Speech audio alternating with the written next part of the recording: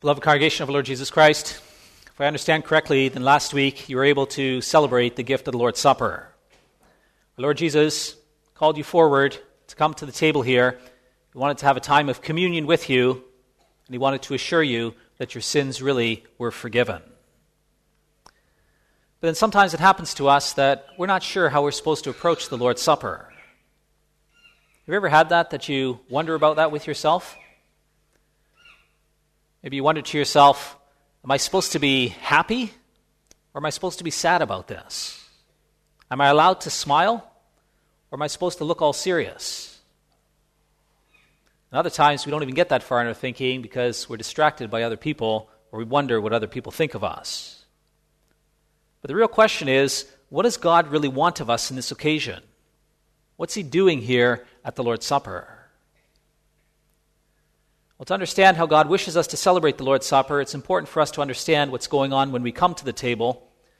We're going to look at this matter by considering the following theme. I really want to summarize the biblical teaching here. Under this theme, the Lord encourages us in our faith by reminding us of the communion we have with Him in the Lord's Supper. And we're going to see in the first place the need for this communion, and secondly, the gift of this communion. So first, the need. What's the Lord's Supper about? Well, you all know very well, it's a sign and seal from God that we share in the forgiveness of our sins. And then we also know that prior to coming to the table, the first thing we need to do is we need to examine our own hearts. We need to consider our sins and humble ourselves before God. The only way that coming to the table is a blessing is if you really recognize your sin. If you also bring those things before the Lord, you humble yourself before God because of those sins, then you really need to trust that God will forgive those sins for the sake of His Son, our Lord Jesus Christ. Maybe I could ask you, did you do that prior to coming to the table last week, brothers and sisters? Did you make an honest evaluation of your life, about how you're doing and where you stand before the Lord? And did you consider your sins before God? It's really important for us to do that. Maybe if I could just be really practical here. When I had the opportunity to preach a sermon in Southern River, then just prior to that, I was preaching through the book of 1 Peter. And in 1 Peter, the Lord is really clear in what way we ought to live in fellowship with Him. He also pointed out quite a number of sins that the people were struggling with, those who had been dispersed throughout Asia Minor. So in 1 Peter there, the Lord called His people to live as pilgrims in the world instead of getting absorbed into it. God really says, I don't want you to live like the people of the world. Don't get wrapped up in the things of this world. But remember that your citizenship is in heaven. And it's in this context that He also called the people not to get caught up in pursuing the sinful desires of their hearts. They need to put sin away from them. Well, did you do that prior to coming to the Lord's Supper? Did you ask God to forgive you for not living out of the hope of the eternity that's in store for you? Or in 1 Peter, one of the key themes there is that God tells us that He brings trials into our life in order to bring us to a maturity of faith. Well, did you repent of the way that you sometimes get angry with God, or you're unhappy with God because of the trials that He brings in your life? A little later in 1 Peter, we're called to submit to those who are in authority over us, even when they are not really kind or gentle in the way that they handle their authority. Now, did you ask yourself, have I ever rebelled against authority? Have I turned away from that lifestyle? A little later in 1 Peter, the wives are called to submit to their husbands, and husbands are called to be considerate of their wives. You wives, did you live in submission to your husband? Or did you ask God to forgive you for the times you didn't? And husbands, did you live in a considerate way with your wives? Did you ask God to forgive you for the times you never did that? The point, brothers and sisters, is that we need to be honest about our sins. We need to face the fact that we've done evil. We need to admit that to the Lord. That's a very hard thing for us to do. By nature, we don't easily go there. Our natural reaction is to justify it. Sometimes we think, well, I'm no different from anybody else. Or other times we minimize our sins. We say, well, at least I didn't do what he did. Do you know what he did? Do you know what kind of things happened to him? Or other times we rationalize our sins. We say, well, I had no other choice. If you were in my situation, you wouldn't have done anything different. Now, the Lord wants us to consider our sins and accursedness, to detest ourselves, and to humble ourselves before him. He wants us to listen to him so that we're really cut to the heart, that we admit what we've done wrong, that we acknowledge that we often make a mess out of our lives. And if we're honest about this, then you see the way that's happened in the course of your life. It's really David in Psalm 25, he talks about that. As we mature in faith and we can look back in our lives, we can see how deeply we've sinned in the past. The closer you grow with God, the more you know God, the more you walk in a relationship with your Savior, then the more you get to see what sin really is. You understand how badly you sin before God. David prayed in Psalm 25, "Remember, O Lord, your tender mercies and your loving kindnesses, for they are from of old. Do not remember the sins of my youth, nor my transgressions. According to your mercy, remember me, for your goodness' sake, O Lord." It's when you get to this place, brothers and sisters, that you can humble yourself before the Lord because of your sin. True repentance means that you come clean. David in Psalm 51, we just sang it, he comes clean before God. Nathan confronted him, and he said, "Yes, Lord, that is the truth of my life. Against you and you only have I sinned." Then he asked God to forgive him. He acknowledged he was guilty of adultery and of bloodshed. He was aware that he grieved the Holy Spirit, and he pleaded with God that the Holy Spirit would stay with him. The most important thing is that he asked God that he would have a clean heart once again, that he'd have this renewed spirit. Well, there's a lot in us that resists going to that place, brothers and sisters. We're too proud to open the door. We don't want to acknowledge that we're really that bad. And so our Father helps us with that. He confronts us with the faithful proclamation of the gospel. It's when we hear the word, it's when we read his word, that we understand ourselves, where we are, and how we stand before him. And alongside of that, he puts people in our lives who admonish us so we can't pretend anymore. And then he powerfully works in our hearts through his Holy Spirit so that we're convicted of our sins and we really do humble ourselves before him and we come clean with him. And it's really kind that God does this for us, brothers and sisters. Because it's when you're in this place that the Holy Supper becomes very meaningful to you. The whole point of the Lord's Supper is to encourage those who honestly face up to their sins that you have a Savior and that God will forgive you and he will take care of you. Christ has come to redeem you from your sins and to reconcile you to your Father. If your sin is meaningless, if it doesn't really bother you, then you shouldn't be surprised if the Lord's Supper is also a rather meaningless affair. But if you're aware of your sins, if you're aware of God's grace, then the Lord's Supper becomes this very special time in your life. Our Lord gives us his supper to feed our souls. That's the language of the confession here. It's in answer 79 we confess that God wants to teach us by his supper that as bread and wine sustain us in this temporal life, so his crucified body and shed blood are true food and drink for our souls to eternal life. And so God picks up here in a really normal image. Every single day we eat and we drink. Most of us rather enjoy eating and drinking. We have a lot of pleasure in the food that we get. Not a day goes by that you don't eat and drink. In the same way, God says we need to feed our souls to be strengthened to eternal life. Your soul needs to be nourished in the same way that your body needs to be nourished. We understand if you don't eat, then by 3 o'clock or 4 o'clock in the afternoon, you're going to get really weak and you're not going to have the energy. You're going to get really hungry and it's not going to go well for you. Well, that same principle, God says, applies to your spiritual life. You need to feed your soul. Your soul needs to be nourished. Well, do you regularly do that for your souls, brothers and sisters? Do you feed your soul so that you are at peace and at rest?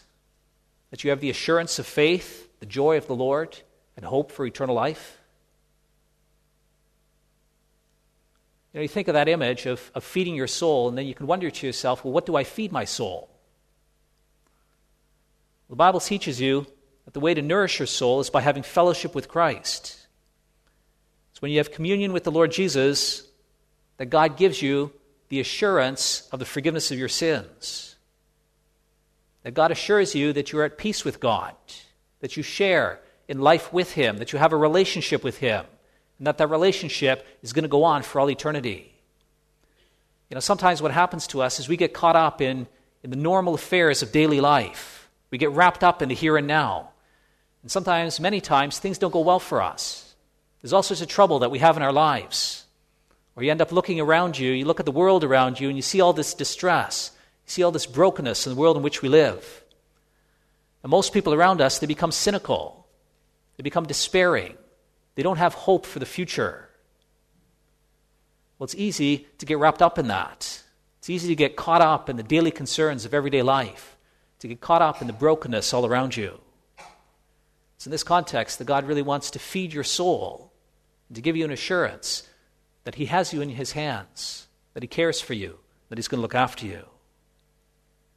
And obviously the first way we do that is through the Word of God. It's when the Scriptures comes to us, and when we take it to heart, that our soul is nourished and fed. But then Christ also teaches us that we can have communion with Him. We can nourish our souls by attending the Lord's Supper. The fact is that when you eat a meal with someone, then you have fellowship with them. You all know that, brothers and sisters. Sometimes you have a conversation with a person. Maybe you meet somebody at work, or maybe you talk on the phone with someone, or maybe you text somebody. You have a certain level of communion with them. But it's very different if you invite your coworker over to your home and you say, well, why don't you come to my place and we'll have a meal together? It's a very intimate level of sharing with that person. Well, God makes the same point in our reading from 1 Corinthians 10. He warns His people there against going along with Gentiles when they offered food to idols. And He says, yes, it's true, an idol is nothing. But He says you need to realize that behind idols stand demons. So in reality, He says those Gentiles are offering food to demons. They're having fellowship with demons. And God says, as my people, He says, you can never go along with that. So 1 Corinthians 10, verse 19, what am I saying then? Is an idol anything, or what is offered to an idol is anything? Rather, that the things which the Gentiles sacrifice, they sacrifice to demons and not to God. And I do not want you to have fellowship with demons. You cannot drink the cup of the Lord and the cup of demons. You cannot partake in the Lord's table and the table of demons. If you go along with the Gentiles, with the unbelievers, if you partake in their festivals, if you go ahead and eat food that is being sacrificed to demons, then you're having fellowship with them. Eating a meal means you have communion with that person. Well, God's saying instead of having communion with demons, you're invited to come and have communion with me. And again, the way He expresses that is through a meal, through the Lord's Supper. It's at the Lord's Supper that we actually have fellowship with Jesus Christ. Last week when you sat down at the table here, you shared in the crucified body and the shed blood of the Lord Jesus. It's a teaching that comes to us in John 6. Our Lord Jesus Christ teaches us there that sharing in His body and blood is essential for nourishing our souls.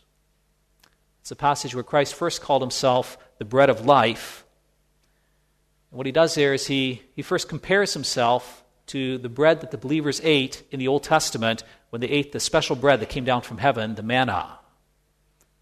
Well, he said that was supernatural food that came from God. But even though it was supernatural food, it didn't lead to life for those who ate it. Those who ate the manna still died in the wilderness. But then he said, it's different if you eat my flesh. It's in John 8, verse 51 that he says, I am the living bread which came down from heaven. If anyone eats of this bread, he will live forever.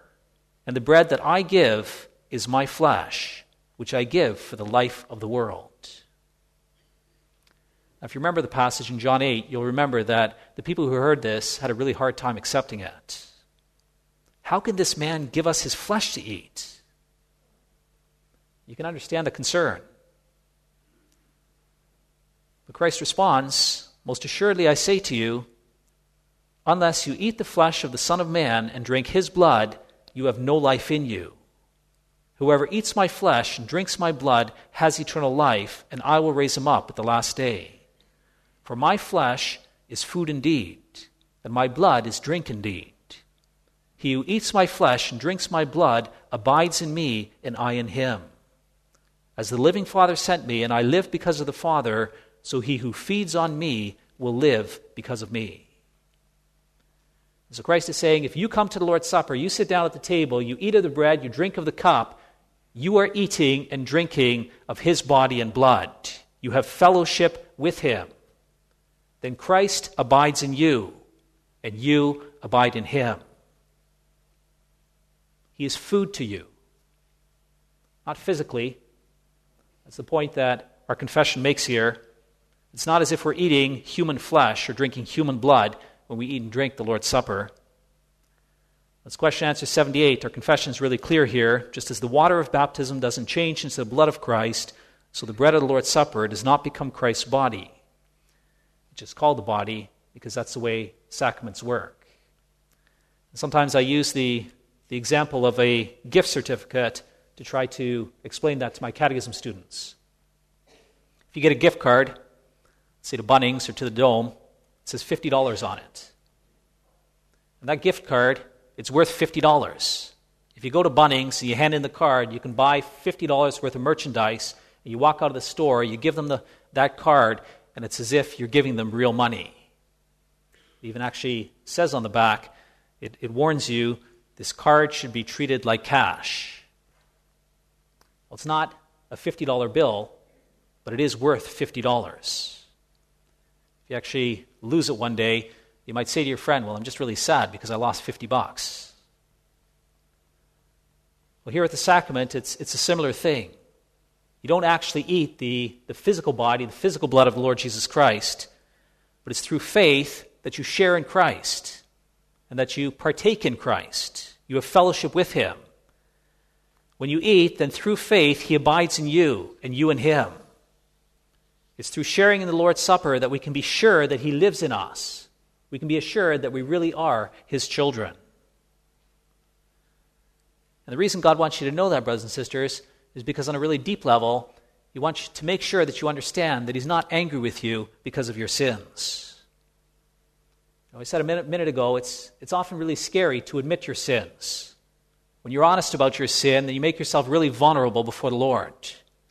But God wants you to do that. He wants you to become vulnerable. And as soon as you become vulnerable, then he invites you into his presence and he says, I want you to know for sure that I really do forgive your sins. Take, eat this bread and drink this cup and be assured that Christ's body has been shed for you and his blood has been poured out for you. I want you to know deep in your heart that he loves you and that he will forgive you for everything that you've done wrong. It's important for us to bear that in mind, brothers and sisters. We know the Lord as a just God. And particularly as Reformed people, we don't gloss over sin. We don't gloss over the holiness of God or punishment.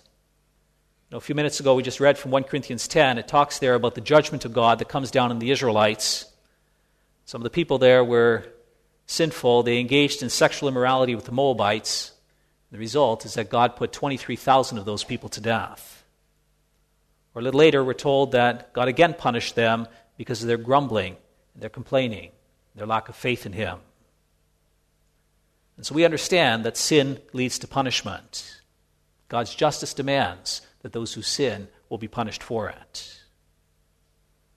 But the good news that God wants to assure you of is that you don't have to make the payment for your own sins. Jesus Christ has come to die on the cross for you. And if you believe in Jesus as your Savior, then Christ will take that punishment upon himself. Now we also know that, brothers and sisters, many of us in a really deep way, we know that God is a forgiving God, that God will not hold our sins against us, but he'll show us his mercy and his compassion. But then there are times where we still wonder. If you commit a really serious sin, you do something that's grievously wrong in the presence of the Lord, and sometimes you can wonder. I've had people sit in my study and say to me, Reverend, if you really knew what I did, that you wouldn't think that I'm a child of the Lord. Or other times it happens to people that you get caught in the same sin. And it happens over and over and over again.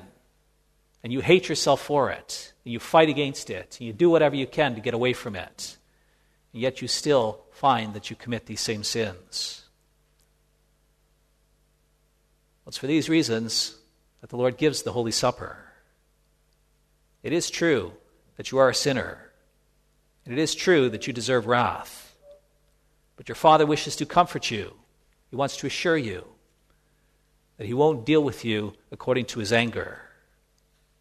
He wants to nourish your soul by reminding you that Christ has paid for all your sins. The point of the Lord's Supper is to remind you of God's love. The Lord is a loving God.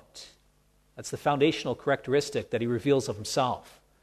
When he shows himself to be the Lord, then he tells Moses that he is the compassionate and gracious God, slow to anger and abounding in steadfast love. It doesn't mean he excuses sin, but it does tell us the foundational part of his character.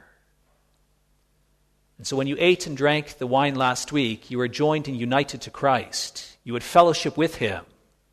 Christ invites you to the table to nourish your souls, to make sure you understand that you get to share in the eternal life that he's prepared for his people. It's when we celebrate the Lord's Supper that what happens is the focus is no longer on us. It's not on who we are and what we do and how we live. But the focus is on our Lord Jesus, who he is and what he has done and how he has lived with the Father. And it's as we focus our attention on our Savior Jesus Christ that we can have this assurance in our soul. And so if you see it from that perspective, brothers and sisters, then the Lord's Supper is a very special time. Before we come to the table, we really need to humble ourselves before God, and we need to have a genuine sorrow for our sins. But then when we come to the table, the whole point is to remind and assure us of God's love towards us. Our sins have been paid for. The shame has been taken away. We are not guilty in the sight of our Father anymore. Instead, God wants us to have a real joy and a deep gratitude in our hearts that he is our God who loves us and will care for us, and that at the end of time he will invite us into his presence to share in the joy that he gives to his people. Amen.